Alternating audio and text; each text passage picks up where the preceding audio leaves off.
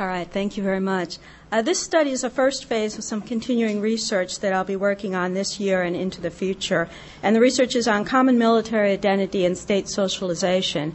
And what I'm going to be presenting today is just a very small slice of that.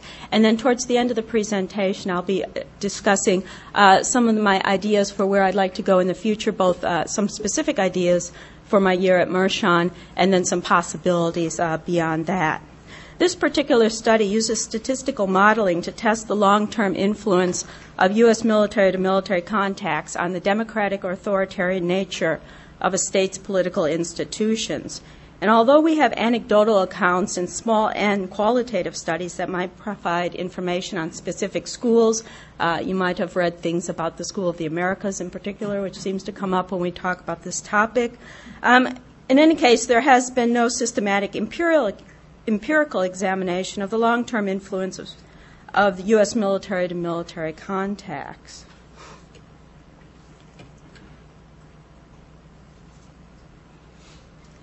This is the overview of my presentation for today. First, I'd like to start out with a little background on myself and where I come into this, my personal interest in this particular topic, and then look at the research question.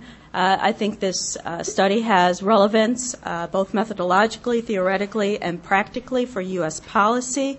We'll talk a little bit about that. Then go into an overview of theory of state socialization and where my ideas fit into this theoretical framework. And then the methodology. And once again, it is statistical analysis using Cox proportional hazard models.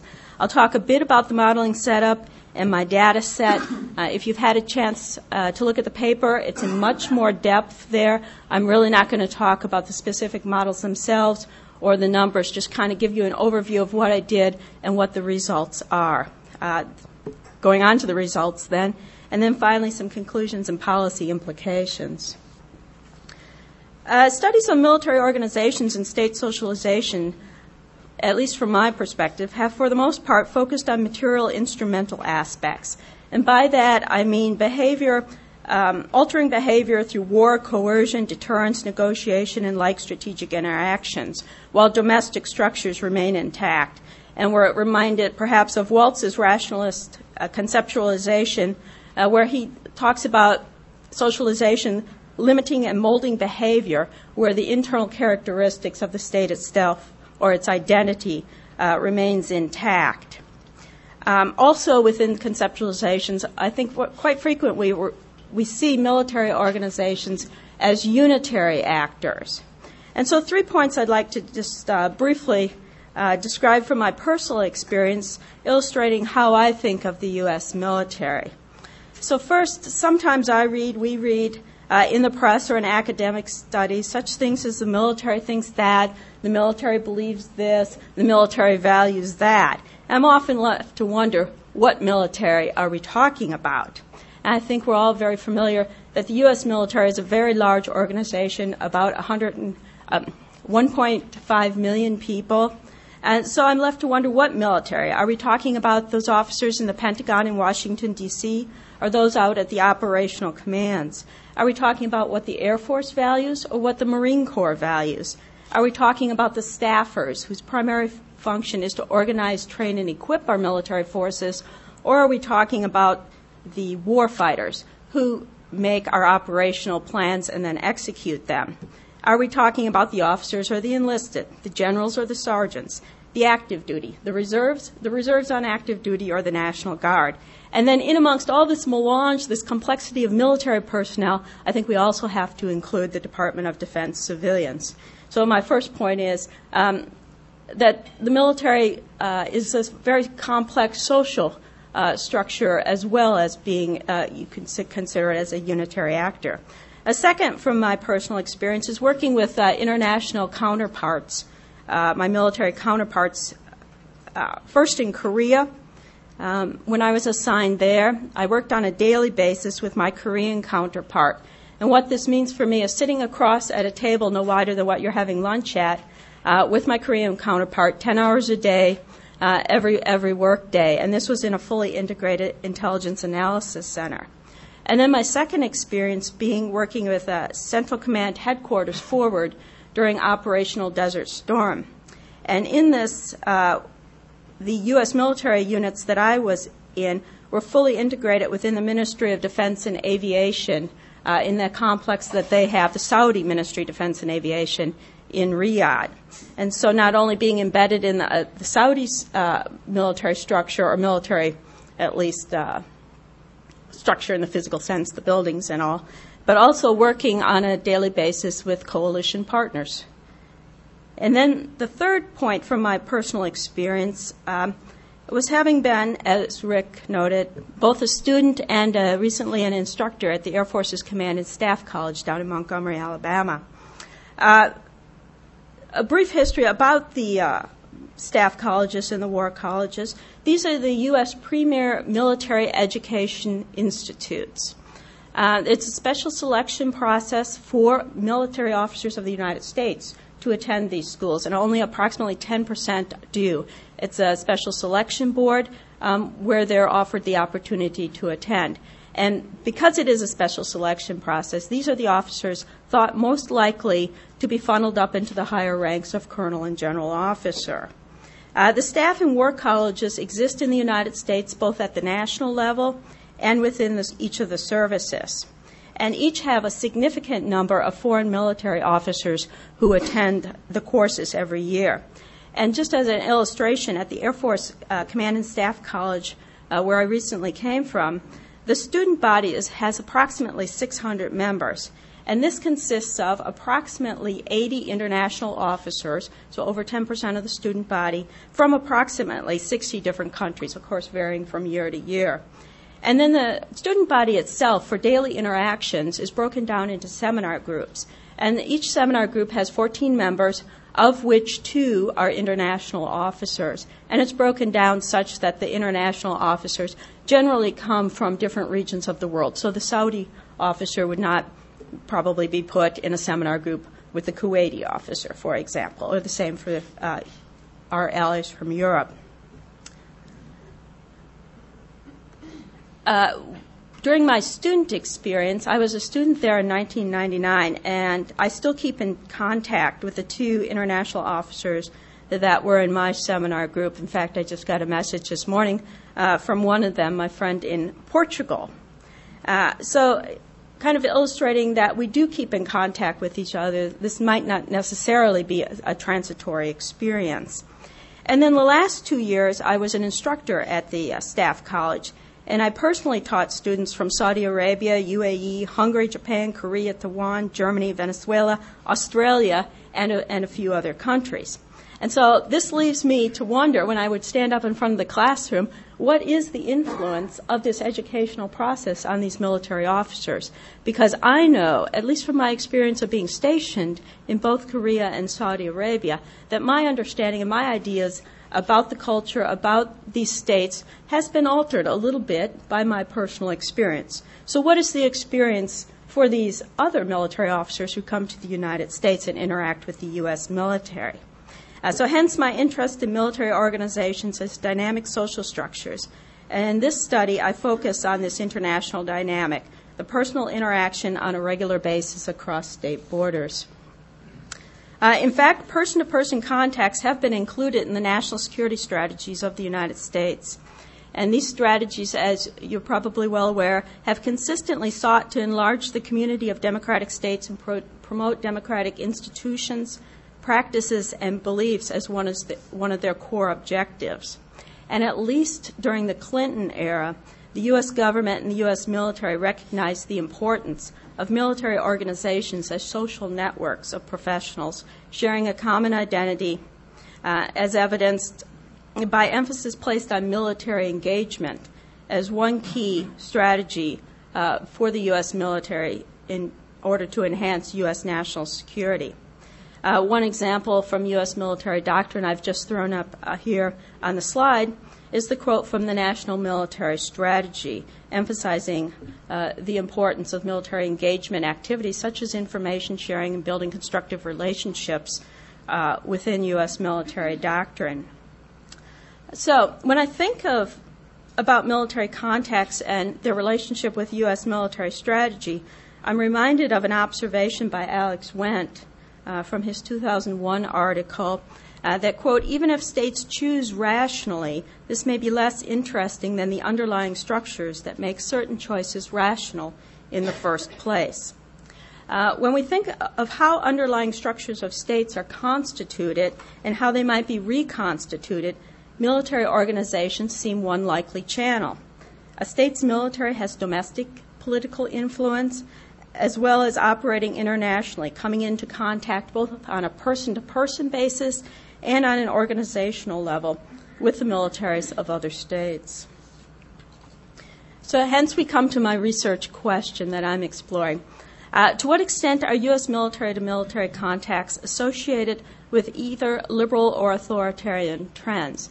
And I did mention that I'm taking a very narrow cut at it in this paper and looking at liberal or authoritarian trends defined by a state's political institutions, recognizing that there are other characterizations of that. And I'll talk about that when I come to my ongoing ideas for further research. This study has relevance, I think, both methodologically, theoretically, and practically. Empirically, my research design distinguishes mechanisms of state socialization that can be both conceptually identified and operationally separated as coercive capabilities or material instrumentally based, and constructivist, meaning ideationally based, as well as an outcome, and this is the political identity of the engaged states that can be both observed and measured. Theoretically, this study contributes to our understanding in a number of ways. It provides an empirical analysis of one of the fundamental claims in the study of security communities, from Deutsch to Adler and Barnett, that over time close social interactions promote patterns of trust and the convergence of identities. It elaborates one process whereby states come to adopt new norms and institutions, contributing to our understanding of state socialization. It tests contemporary arguments made by soft power advocates such as Joseph Nye, who claim that cultural exchanges socialize others to American norms and ideals. And then finally, it also contributes to civil-military relations literature. But once again, it's focused at the systemic level and on transnational interactions as opposed to domestic interactions within any particular state.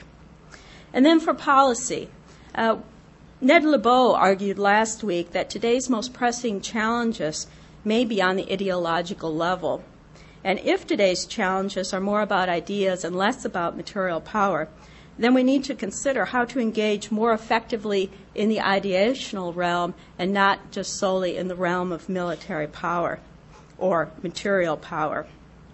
Of the various strategies that the United States could pursue, it is undoubtedly in the interest of the United States to be able to persuade or induce fellow states as opposed to using coercive strategies, which we have a very good example of going on right now that can be very costly in terms of material resources, human lives, and the stature and credibility of the United States.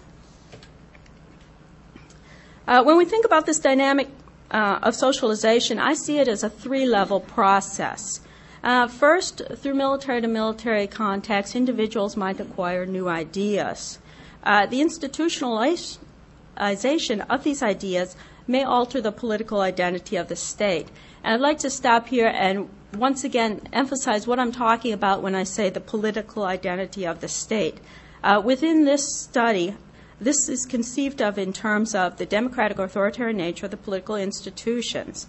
And to characterize the political identity of states in this way as a regime type, essentially, is consistent with both Fearon and Wendt's definition that, of type identities.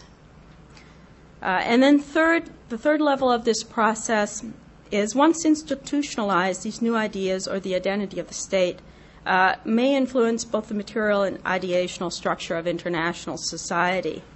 And as far as U.S. national security, pulling it up into that discussion, scholars of democratic peace have shown one way in which this identity-based political socialization of states is relevant to U.S. national security. States with a democratic political identity behave differently toward each other than those who are not democratic. and that is to say fellow democracies should not use military force against the United States, or should the United States have to resort to military force against its fellow democracies. And for U.S. national security, if we put it in that terms, in essence, a transnational liberal identity underpins U.S. hegemonic dominance by constructing a benign view of U.S. material capabilities within liberal states. Within IR literature, posited socialization mechanisms are seen to have both an ideational and a material component. Eikenberry and Kupchan in 1990 identified the three mechanisms of hegemonic socialization that I show here. I find their study useful because I focus on the United States as a powerful or hegemonic state that attempts to use the full spectrum of strategies available to it to socialize fellow states to a more liberal identity. I focus on transnational professional and social interactions, and this is somewhat different from some other studies, such as Peevahouse and Johnston, that examine the role of international institutions as environments conducive to socialization. So while the U.S. military is often portrayed in its role as a coercer or providing inducement, we rarely hear of its role as a normative persuader. But the focus of this study is exactly on the U.S. military as a normative persuader. Here I've listed my 5 operationalizations of U.S. military to military contacts, broken down by how I think they fit into Eikenberry and Kupchan's hegemonic socialization framework. And I'm going to talk about constructivist or ideational mechanisms and then material mechanisms. And I think we need to recognize that when I say these terms, I am talking about ideal types. Nothing is solely any one ideal type. That being said, the primary constructivist or ideational mechanism in this study is a participation in U.S. military professional education programs. Although the Common Security Alliance and U.S. military troop presence in a country may also have constructivist implications. Incentives I see as sort of a transitional mechanism between rationalist and ideational, in that they might be initially accepted for instrumental reasons, but over the long term, new behavior might become to be viewed as legitimate and internalized within the state. For example, acquiring U.S. military equipment or U.S. military aid may be done initially for instrumental reasons, but over the long term, the acquisition may influence ideas on doctrine, on operating procedures, on ways of organizing your military structure, and hence are institutionalized in order to continue to receive this U.S. military aid, or in order to continue to be able to purchase military equipment from the United States. And then the primary material instrumental mechanism is the coercive use of force, either the threat or the use of force, and for the purposes of this study, I've used that just as a control as opposed to a primary factor of interest. I wanted to step back once again to the military education programs, and for a number of reasons I've listed here, I think these programs might be more influential than just civilian students coming to university-level exchanges here in the United States. And I'll talk more about that when I talk about my ongoing research. But these are purposeful socialization programs. They are specifically, one of their goals is specifically to socialize the officers that come here, to provide them education on U.S. government, U.S. economy, just U.S. society, civil society in general. It's a regimented course of study. At the Air Command and Staff College, students have very, very, very little choice on what they're going to take. It's a standardized course of instruction for both the U.S. and the foreign officers. So there's no kind of opportunity to segregate yourself by the courses you choose. And then, as I mentioned before, the classrooms are fully integrated. Unlike civilian students who might come to the United States, there is no opportunity for immigration. The military officers go back to their home states.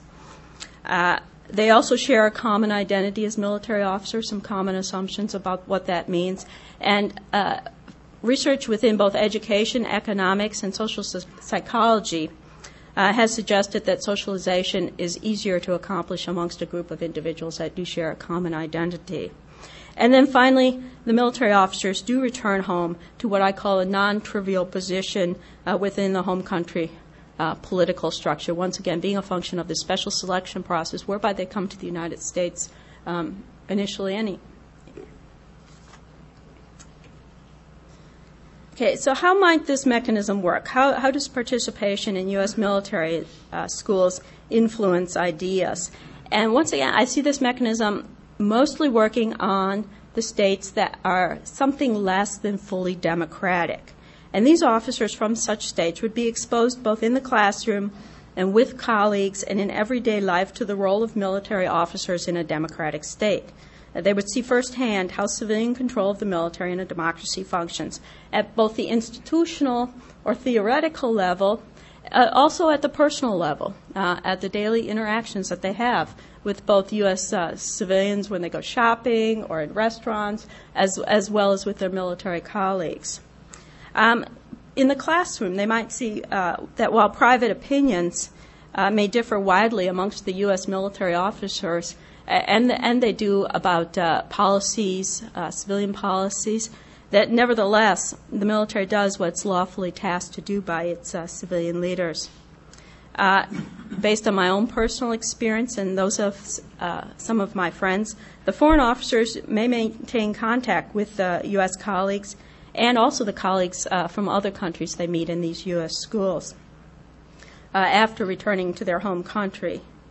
And over the longer term, more officers return home as graduates of U.S. military schools, and they're forming a cohort of officers who have seen how civilian control of the military functions in a democracy. And I don't think you will see that the influence evidenced in any sort of spectacular form, such as revolt or open support for democratic opposition, but more likely it is in less spectacular fashion, such as not taking an active role in civilian political struggles nor hindering democratic transitions. Military officers who have come may see that military organizations in democracies maintain influence and respect, ameliorating fears of lost institutional power or personal esteem, giving them less reason to help dictators stay in power. And in a similar context, Peeverhouse, his recent work has argued that through participation in alliances, the military might feel less materially threatened by a changeover to a more democratic regime. So to summarize all of this, one of the central daily experiences for officers from non-democratic states in U.S. military schools is experiencing the day-to-day functioning of civil-military relations in a democratic state.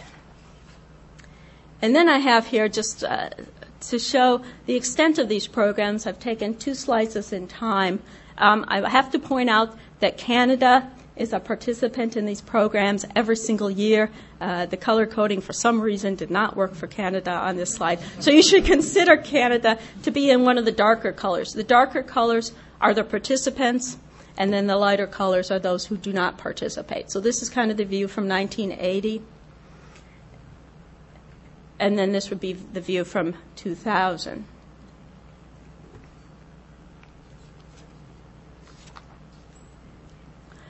And once again, these are slices in time. Some of these countries come in and out of the programs. The wealthier countries purchase attendance, so they purchase attendance in particular years. And then grants are given to certain countries in certain years. So it's not consistent all the way across the board that any particular country, I'm particularly pointing to the Scandinavian countries, they seem to come in and out of the program, except for Norway, which is a consistent participator. So the methodology, my master data set covers the years 72 to 2000, observations by country year, and I include almost all countries with a population of 500,000 or greater as defined in the Polity database.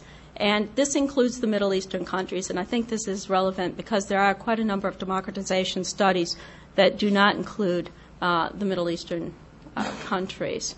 I use Cox proportional hazard models, and these are models taken are frequently seen in biomedical research, and in that context, you would look at a group of patients of some sort, say cancer patients, and then you would look at the factors, their inherent characteristics, age, gender, race, and then you would also look at the externally applied therapies and to see how all these factors influence whether they live or maintain that identity or whether they fail, die, essentially in this case. In my study, failure means transition to another identity. My key military variables are each considered individually within 4 processes that I'll talk about, and hence I have 20 models. If you had a chance to look at the paper, the models are all laid out in the paper. Today I'm not going to be going over all 20 of these models.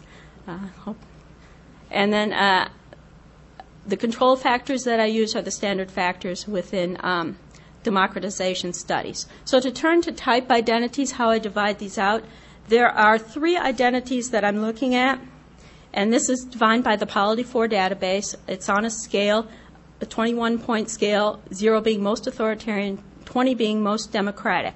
So the coherent democracies, coherent authoritarian regimes, and those regimes in the middle ground.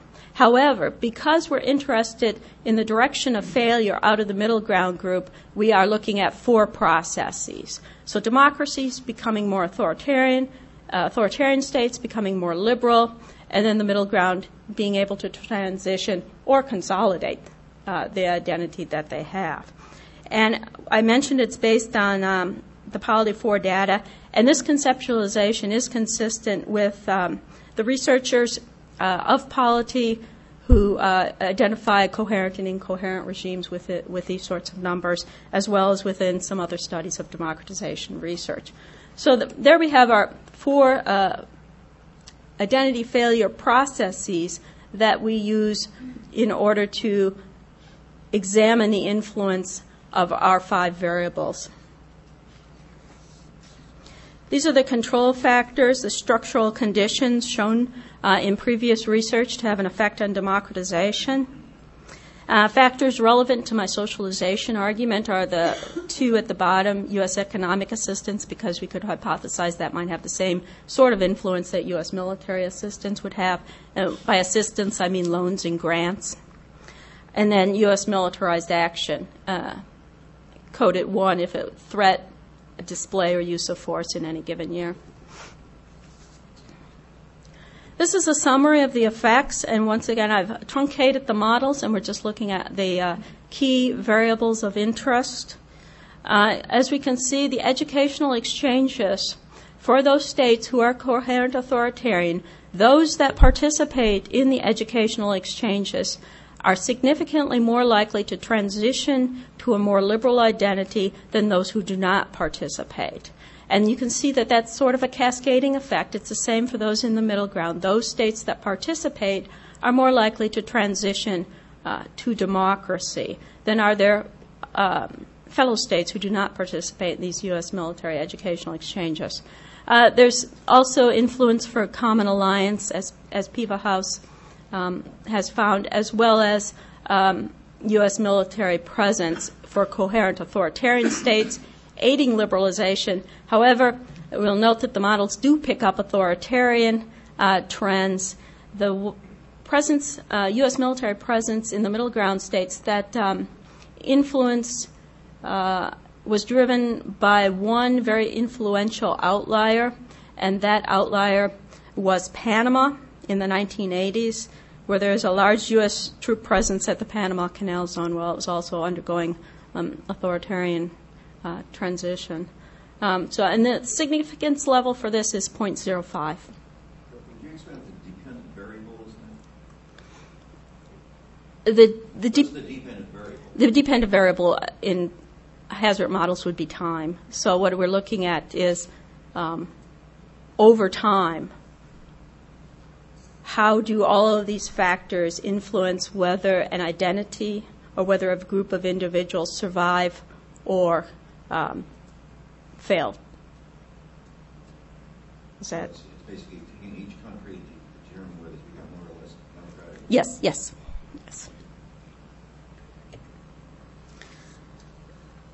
So conclusions and implications. U.S. military educational exchanges are positively associated with liberalizing trends.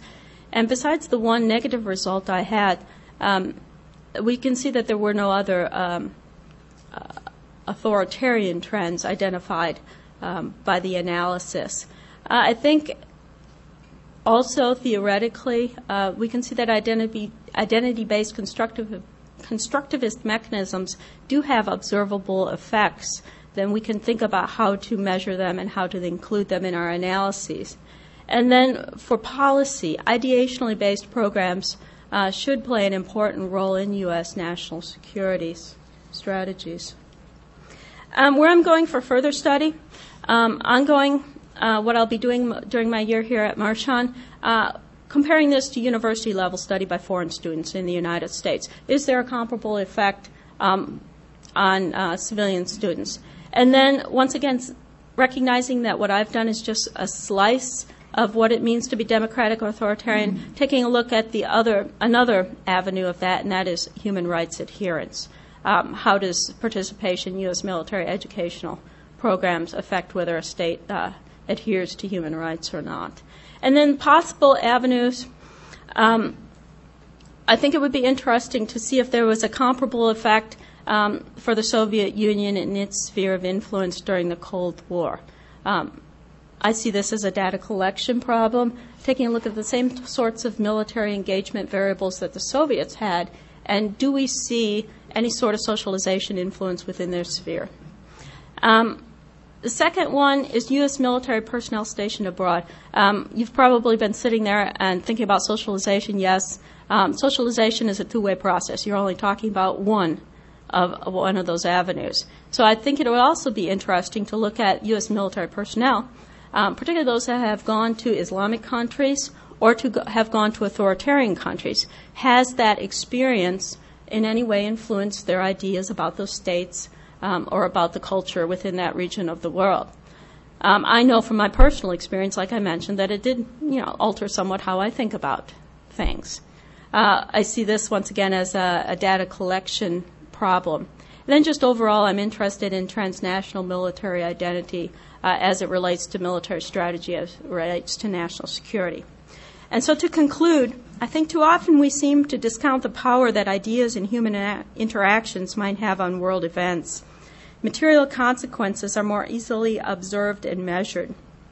But material consequences are the result of how we have socially constructed the meaning and relevance that material objects have for us.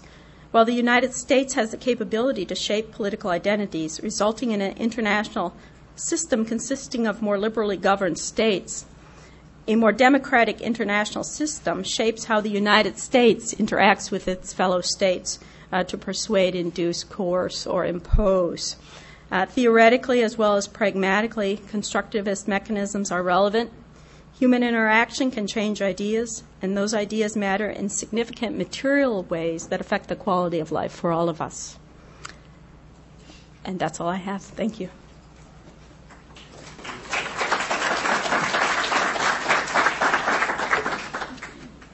Alex. I have to run in a minute, so I just want to go first. I guess two things. What is it that makes the ideas that are conveyed in these military socialization programs attractive to the students?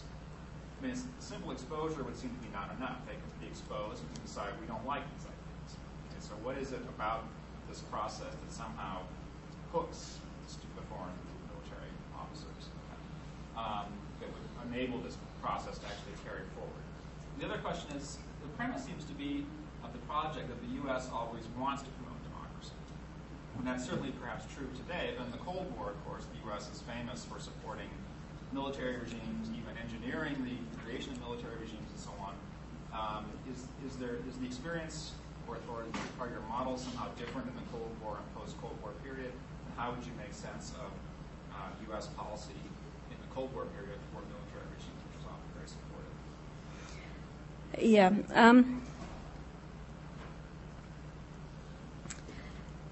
What makes the ideas attractive and hooks the officers?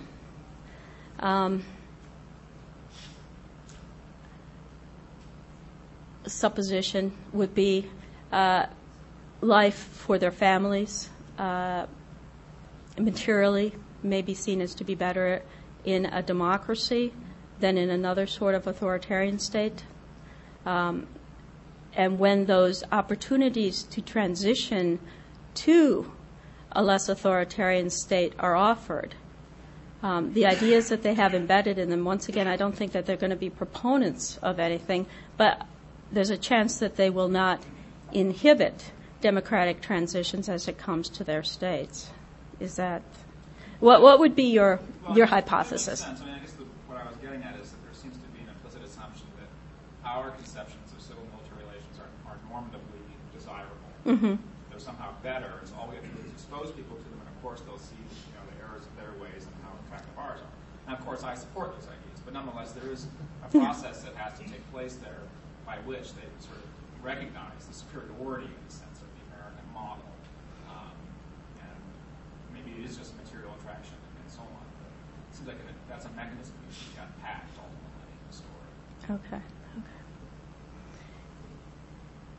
How do they differ between the Cold War and the current era?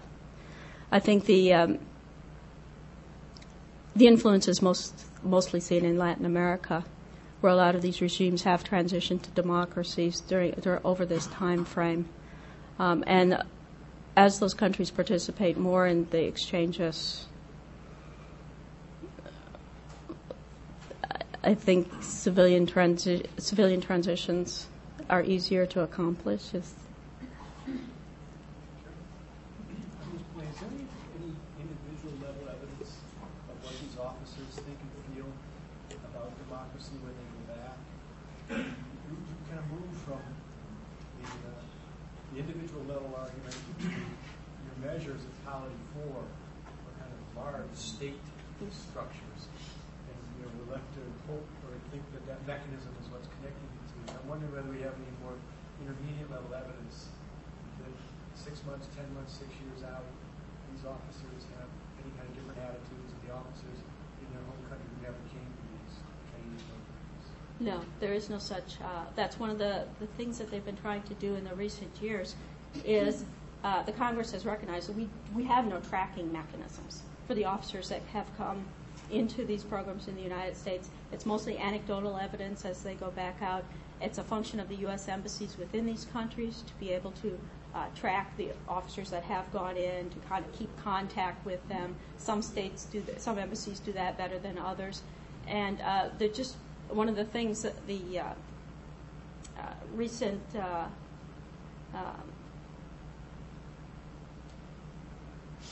initiatives is to try to track the officers better. Now, the Cope study that I referenced in the paper did take a look at, it went out and surveyed government officials, it went out to the embassies, and it does find a lot of anecdotal evidence that, yes, the ideas that these officers gained in the United States were important when their countries were undergoing transitions. But that's, once again, anecdotal evidence on particular countries. One, I don't know, maybe ironic finding when you start looking at the university students is that in your colleague Gelfi and Beaver's surveys of the American military, they find systematically that people who serve in the military are far more liberal than those in the general population. So it's kind of ironic that military-to-military contacts produce more ideas about liberalism and democracy than Europe outside than exposure to the average university world.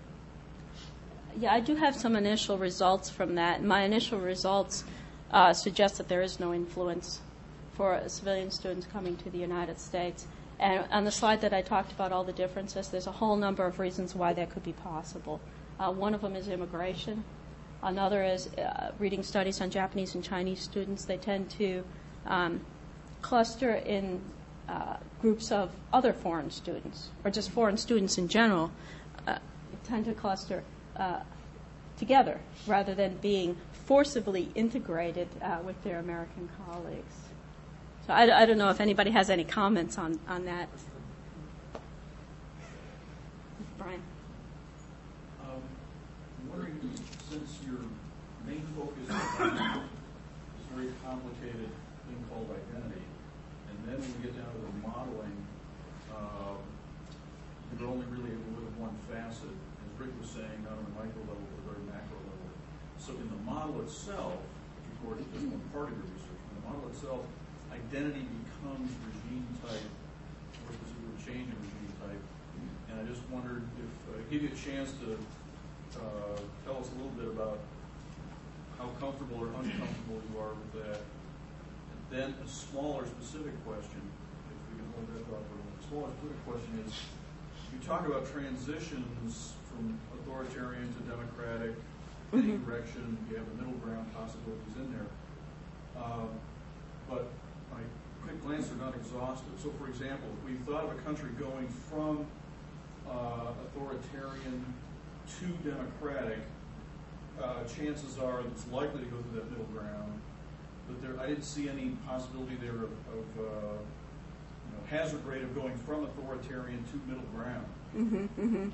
So with all the combinatorics that are logically possible, how did you come down with the particular four that you look at in the paper? I came down with the four mostly because of the previous characterization of the political institutions into the coherent and incoherent regime. So it had some previous basis on other research that my research could also use the similar characteristics, a similar breakdown of identity. Now, the transitions to to democracy out of authoritarian, there are 19 such transitions where they do directly. Yeah, and in this, the way I have the model set up, that could be done to analyze that, but it would just be another five sets of models. So it was, in some sense, simplicity here, not to be expanding to the universe of models and to be able to say something more specific, simpler, as an initial cut at it. Is that? That's fine with me in a second. The bigger question, let's say, how much of the whole question of identity formation or identity reformation do you feel you're tapping by just looking at change in regime type transformation?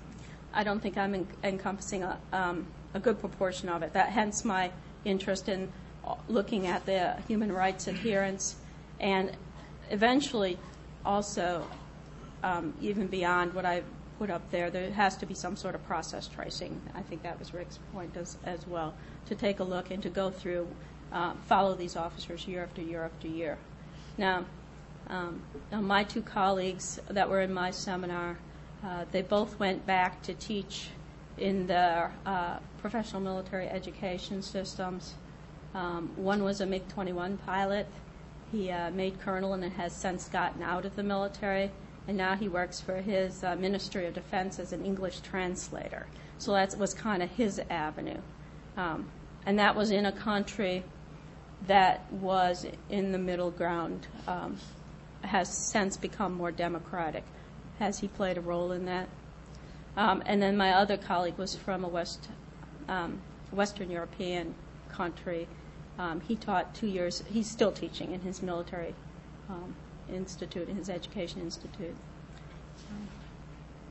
Yeah, John? Have you tried unpacking the Latin American area more? But when at the beginning of your career, basically 1975, you've got almost, there's this ethos that the military is the nation. Over 15 years, that basically changed to basically a military government. The other in the United States has been preaching democracy for 150 years.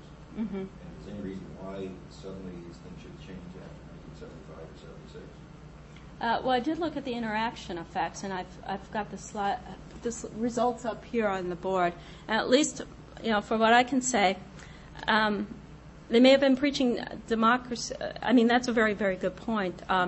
These educational programs, the one that the variable is based on, International Military Education and Training Program, IMET, only began in 1976. And there was previous funding of these schools under a different program.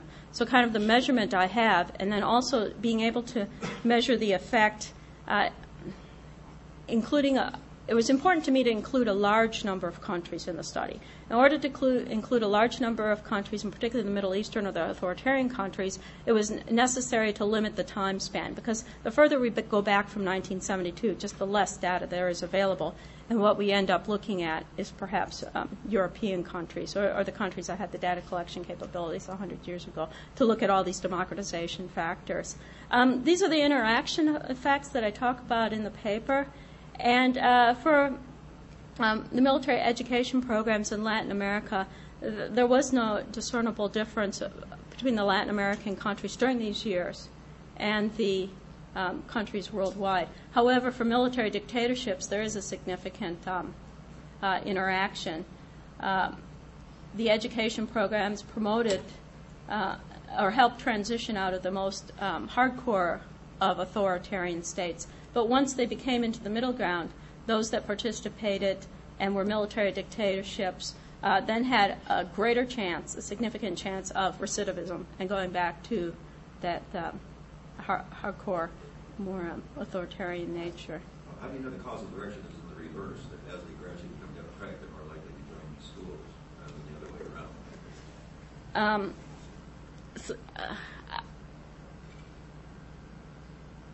The things that I controlled for in the model were the structural conditions that all previous research has identified with democratization. So the structural conditions have been controlled for. And then I think what we're left with is two hypotheses if we're going to think about being specially selected into the data set, that U.S. government has private information about the likelihood of democratization. So the U.S. government selects the countries they're most likely to democratize. And the structural conditions would be correlated with that knowledge. And then I think using the best models that come out of the democratization research agenda minimizes this avenue of selection. It's not to say that it doesn't occur. There's also a second avenue of selection. That would be if authoritarian governments have private information. They're going to send their personnel over. They know they won't be affected by any of these American ideas. If that is in fact the case, that avenue of selection, then that would be biased against my expectation. Have you thought of extending this to some of the defense colleges, universities, and newly established democracies?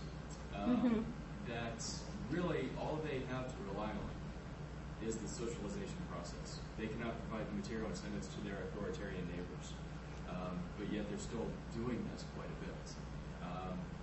Where this would maybe limit some of the material factors that we get with the United States, the combining with the self-defense material and such. This strikes me that this is happening a lot in many places. Is this an avenue that you're thinking of going to, or is it that it's just impossible to get from this? Oh no, that's an interesting avenue. Yeah.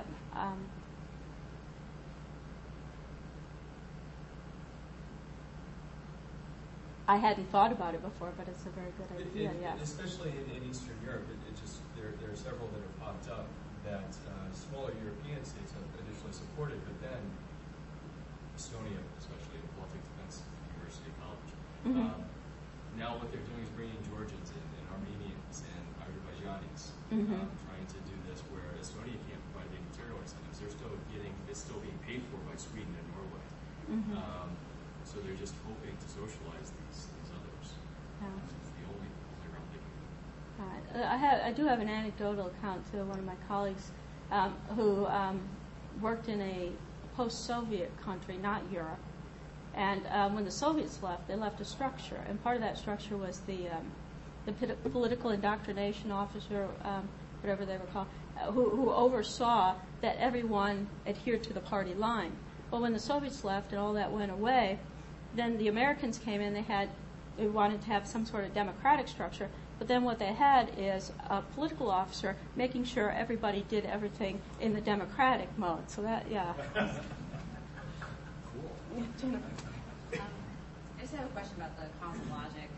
You have military contacts lead to socialization, which leads to more democratic political institutions. And even if, could you talk a little bit more about the link from changing individuals' minds to more democratic political institutions? how do you, even if I agree with you that all the military personnel were socialized, deeply socialized, and changed their minds for life, how does that translate to more democratic political institutions in the state? What's going on there? My hypothesis would be that the military supports those authoritarian governments, the civilian dictators, and when they are socialized and when they have the opportunity for some sort of transition in those countries, they do not actively fight against that transition, and the transition is allowed to occur without the military intervening in it. What would you? No, so you're assuming that the civilian would want to transition, and all that's standing in the way is the military. So that's an assumption of your theory. The state wants to transition, but the military is standing in the way. So if we socialize the military, then the path is clear. Or when the other things within the path are clear, the military is not the sole obstacle to the transition occurring. That the military doesn't fear it's going to lose institutional power, it's going to be disbanded, it's going to be seen negatively within society. They've seen that the military still maintains power, still maintains personal respect within democracy. So they're not if it's going to occur, they're not standing in the way of it. Okay. Please. I guess I've got two questions. One is theoretical and the other is empirical. I guess start with theoretical.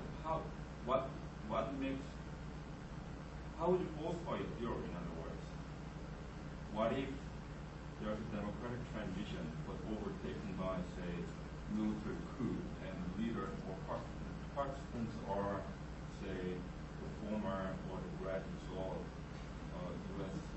military education program? We see many cases where that happened in the past. So then, what is the role of socialization? Because in your pre-process model, basically you specifically say individual acquire new ideas. And obviously it goes along with Carmen's point. Is it really empirically true? In other words, isn't that the intention of the program? Or does that really intention transcend to the actual reality that, do they really change? And second of all, I guess So you're saying if there is a transition and the officers do attend those schools, but they did not get new ideas from those schools. Exactly. I mean, obviously, the intention of the program is you basically invite this non-trivial officer. Only obviously they will become very important in their respective countries. However, we see many cases where former U.S. educated personnel in military or civil sector become very anti-democratic. And obviously from Korea, and we see many military officers formerly educated in the U.S. become very very pro-military. And so I guess then who does really have the lifting here in transforming the democracy here? And also my empirical question is, what kind of officers really come to the U.S.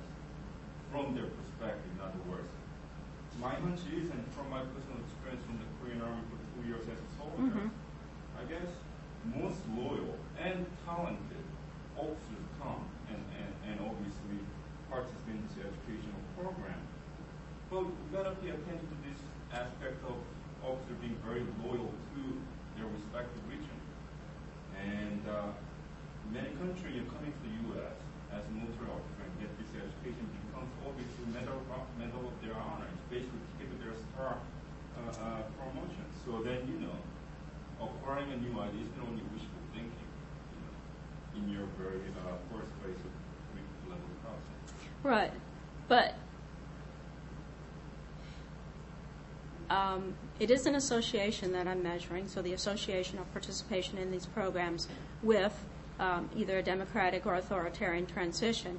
Now, if the ideas were associated with authoritarian transitions, the models would also pick that up.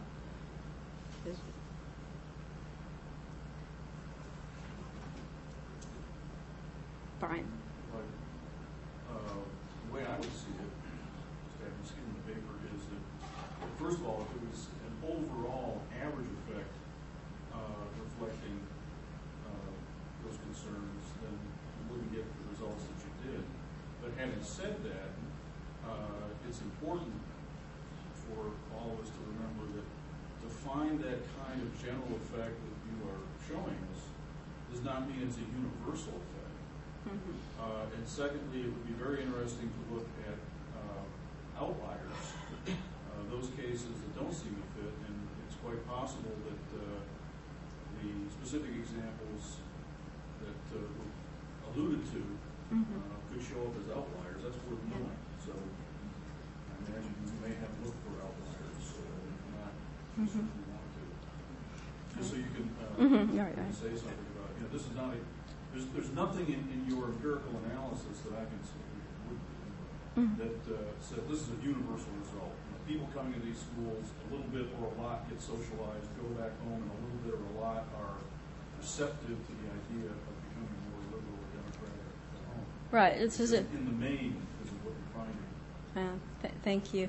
Yes. Yeah. This is a general, from a policy point of view, how these programs have also been used as a carrot or a stick, and I think this study answers an interesting, or provides some information about that. I mean, if we're going to punish a country by removing this funding from them because they're doing something bad with human rights or whatever, we can say that, over the long term, the general trend is that if you invite these countries to the United States, that over the long term, such a program is associated with liberal trends. So to pick and choose states to punish them for other infractions by removing funding from this program or not allowing them to attend the schools in the United States might be detrimental. So yeah, it's Dan. Yeah, this may be one of those questions or series of questions that reveals either my ignorance of the testing procedures we use or the fact that I read the paper a couple of days ago and may have got key aspects of the model right now. But that being said, I'm still a little concerned about the problem that we're now identifying. I mean, I think that overall the sort of general trend is enlightening, particularly given the sort of standard line that we talked about IMET, our A equals 9, blah, blah, blah. But obviously we can find, some correlative relationship in the hazard rate model. But in order to really know whether or not, the sort of mechanisms that you want to get at are true, it strikes me that I'd like to see more investigation, because when you find the correlations, even with, it may be that the correlation, that the variable is a proxy for something else that's hidden, right, that isn't in your control variables. Or, there are a whole bunch of reasons why we might, still think with the standard institutional controls that we're still reflecting other things, or maybe it's just there's some additional level of covariance we don't know about. So given all those things, I guess I'd like to know a little bit more about how your data tests specific processes that would be crucial to understand whether the story was true, right? Rather than saying, okay, we see this effect, so let's hypothesize some good processes. For example, if the primary mechanism is socialization, right? There's always the problem some people talked about, which is, okay, well, you socialize some officers, and where do they go, right, when they get back? If the primary mechanism is socialization of these officers, we should expect that variation, that there will actually be very significant variation based on where they are, right, upon return, where they happen to be in terms of whether they're occupying pivotal roles in processes of coup or near coup or transition or what have you.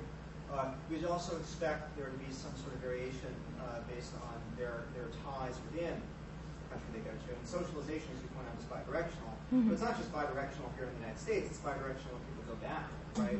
So there should be very complicated temporal relationships with, for example, not simply how long people, and if you just sort of did a very basic model of socialization, right? People get socialized under intense circumstances, they go back, they're embedded in their own society, over time the socialization effect should wear off, right? So there should be, if we just sort of took that very basic hypothesis, right, we would expect there to be temporal dimensions to the socialization effect that should be able to be picked up in the hazard rate. Moreover, and this may actually be in your models, and I'm trying to remember what it was, but we should expect contagion effects so that it shouldn't just be sort of on a year-to-year basis, but it should be that the country is participating over time which should build up more and more socialized individuals, actors who are then influencing, the military corps at home. So there should be all sorts of interesting dynamics based on, sort of essentially, and there should also be lag effects, right? So I'm just wondering how you pick up or think about, and there are a whole bunch of other mechanisms that might be specific about individual socialization, interaction effects at home, et cetera, how you would sort of pick those up or tease them out rather than sort of saying, okay, well, we've got a correlation, so let's try to sort of come up with some hypotheses that might explain that correlation, how the model itself might, or the models themselves might detect those kinds of very baseline kind of expected processes, or might be a test or not a test for those processes. Okay. The hazard model should pick up effects that occur over time. So that's one of the things. When I began this study, I did not think there was going to be an effect. So the most surprising thing that I find in this study is that there is an effect, and it is fairly robust. So as far as we can say that these programs are associated with these sorts of trends. And then this is an initial study into this, and it is an overall long-term, broad view. And I think that this type of study needed to be done in order to be able to say, yes, we have some sort of indication that these programs are effective. And then I think exactly what we need to do is I think, as you're suggesting, as a number of people have, is to go and to do some process tracing, to find where these officers have gone, to see what their positions have been within their home countries and during the times that they've had changeovers in government. So, yes. Please. It sort of follows on Professor Miller's question about how do we know, which direction the causal error is going. And in response to that question, you said, well, maybe the U.S. is inviting certain countries that we think are more likely to undergo transition and things like that. I'm wondering, this reflects, I guess, my ignorance of this, particular area of Europe, but I'm wondering to what extent countries refuse invitations that they're given. To what extent do states say, no, we're not going to send our people to your school because maybe they are afraid of some sort of socialization process? Okay, that's a good question. The way I measure this variable is it's a dichotomous indicator too. And once again, going to the need for future work on it. But there's two methods by which the foreign students may come to the United States. One is this IMET program that is loans and grants provided to countries who want to come who cannot afford to send their officers on their own. So essentially the poor countries that this identifies. And then the other mechanism whereby students come to the United States is through foreign military sales. And that's all the wealthier countries, the European countries in particular, and the Middle Eastern countries such as Saudi Arabia. They purchase attendance. And so there's these two mechanisms going on. So it's not necessarily that the United States government invites them. It's an open opportunity that they may participate in. Now, there are a number of countries who are prohibited by law from participating. Iran being one, Syria being another, Cuba, China. So there are a handful of countries that are not allowed to participate. Out of those that are allowed to participate, how many don't? It looked like from your map that, mainly the countries that didn't participate are the ones you mentioned that weren't allowed to. Is there a very small number, it sounds like, of those that don't participate who have the option? At the beginning, the variable divides down into approximately 61% of the country years overall is attendance at the United States. What is that saying about specific countries? I have a list of specific countries. Some of them participate all the time. Some of them participate on an irregular basis. And then, of course, some participate based on what government is in power at that time and whether they want to. There's also whether they have the ability to participate. Some of the smaller countries, there's a limited number of officers that could come to the United States that have the English language capabilities, although we do help them with that. And so it's also limited by the ability of the country to spare an officer for a year. Is that? In looking at your analysis, was the correlation between the numbers of officers that attended and No, it's not. No, it's not. It's just an indicator of whether they participate or not. the country did? the country did, in that year. And that is a limitation of the data that I use, because the funding measure would provide some sort of continuous variable where we could say, as a proportion of GDP, I meant as a proportion of GDP, we could use that as a continuous variable. However, once again, that would be a special selection process. We'd only be looking at the countries that couldn't afford to do it on their own. The other component of that variable is officer attendance at command and staff colleges. There's a data set out there where the researchers have gone and looked at how many students are at the staff at war colleges. Those numbers tend to be 10 or under. And so if we normalize that by any sort of population, it would be, it would all be approaching zero. So hence, the variable itself is an indicator of whether the country participated, meaning whether it got funding in that year or whether there was an officer identified at a staff at war college. And having the IMET funding does not identify most of the very authoritarian Middle Eastern schools because they purchase attendance. And so we need some other indicator of who attends. The motivation of my question, and I've been through the process of both command and staff and war college, is to, in terms of making the link to their socialization and subsequently effect on internal politics in the country, is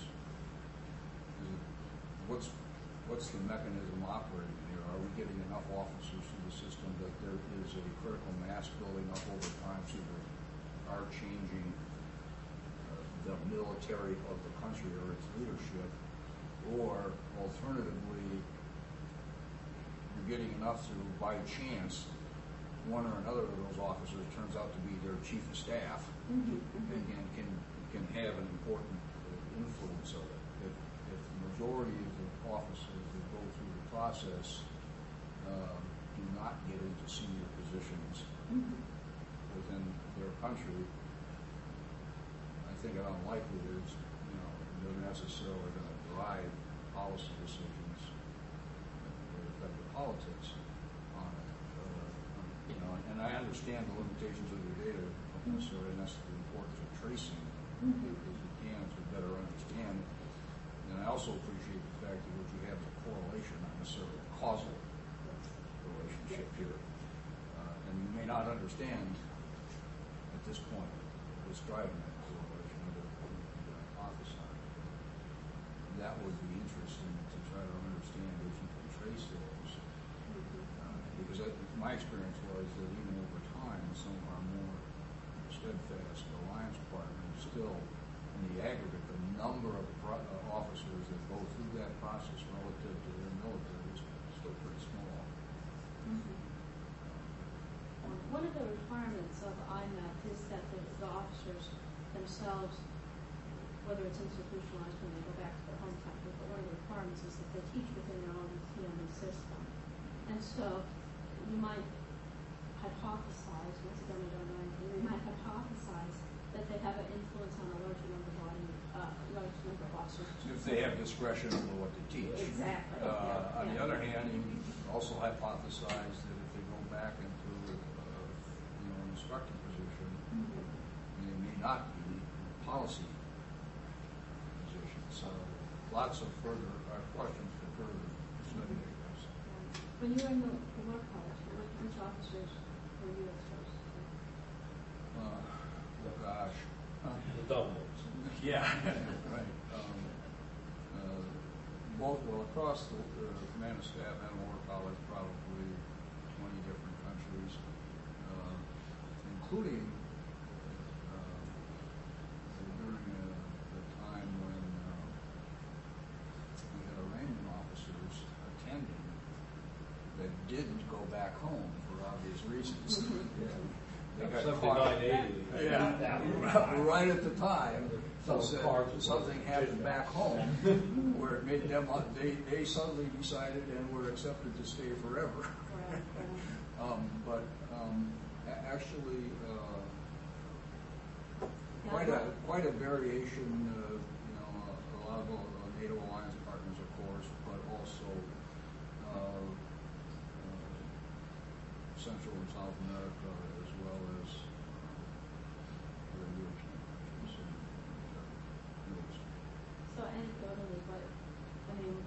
Would you see your experience enforcing this or not? Where I would make a distinction in my personal experience, anecdotally, is between command and staff and war college. At the war college level, my interaction were with officers that were already at the general officer level or close to it within their respective military. So they were already, by whatever selection process, in policy positions potentially. And so I think there may be a difference there. It may be more toward the silver bullet theory, where you get one that becomes their chief of staff, as opposed to the numbers of it. That's just a supposition on my part. But if your data is showing correlation, my immediate question is, were you able to control out all the other stuff that could possibly have influenced it? Because it seems to me, there are a lot of other potentially powerful influences on democratization of the government, in addition to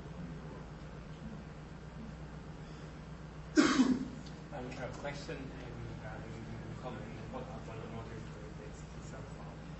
My question was up on John's question beforehand, whether it would be possible that causality might actually be reversed, or at least not as you put it. There are quite a few studies on democratization in Africa that basically suggest I'm a transition government, then I'm actually quite scared of my military, because the military is a revolutionary military, they have a certain ethos, they're quite prone to coup d'etat and so on and so forth. So I'm actually quite glad as a government in transition to get this help from the outside and get people from the outside to teach my military how to behave properly. And my question to you is whether you can actually rule this out, to how you would respond to those cases.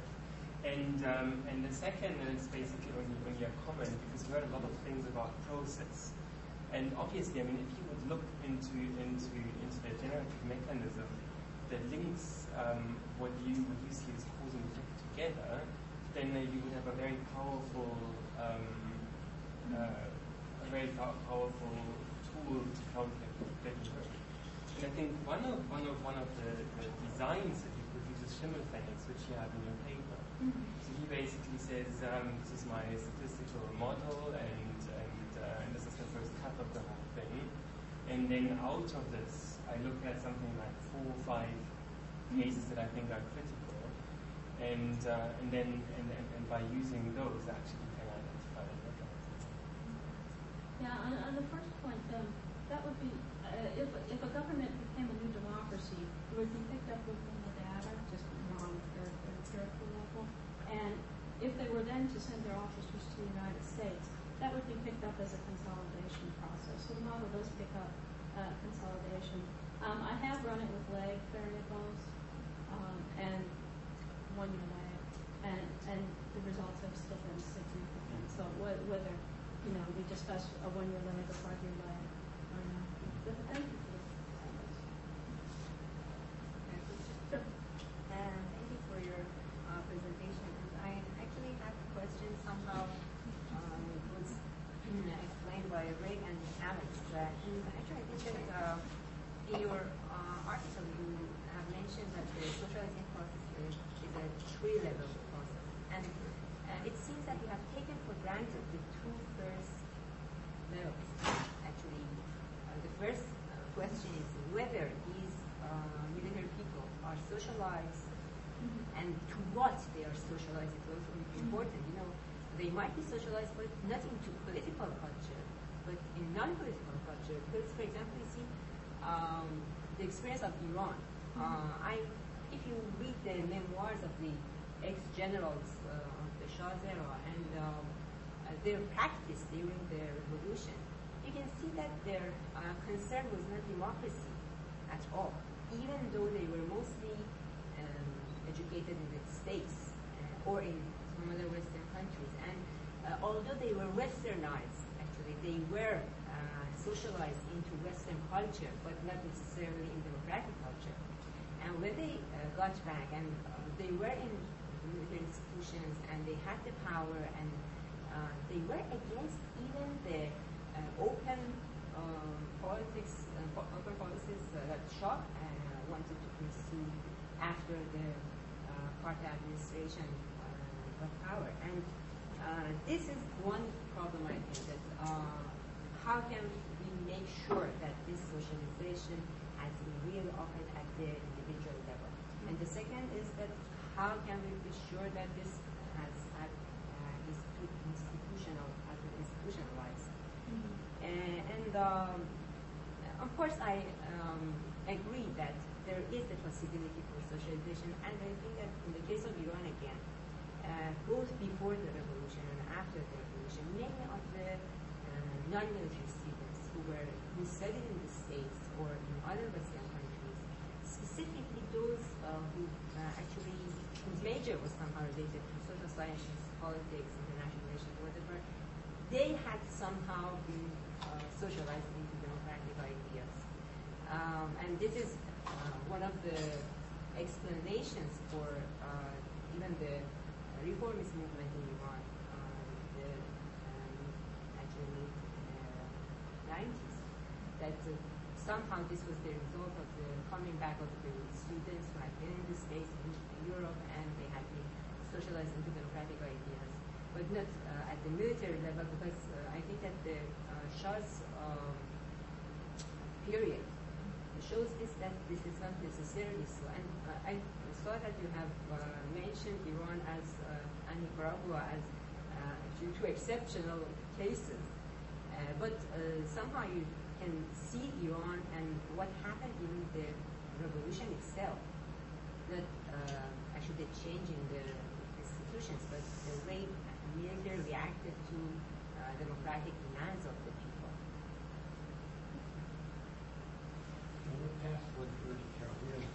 Before everyone's gone, just drifting out, let me call for the end. Thank you very much for coming. Thank you all.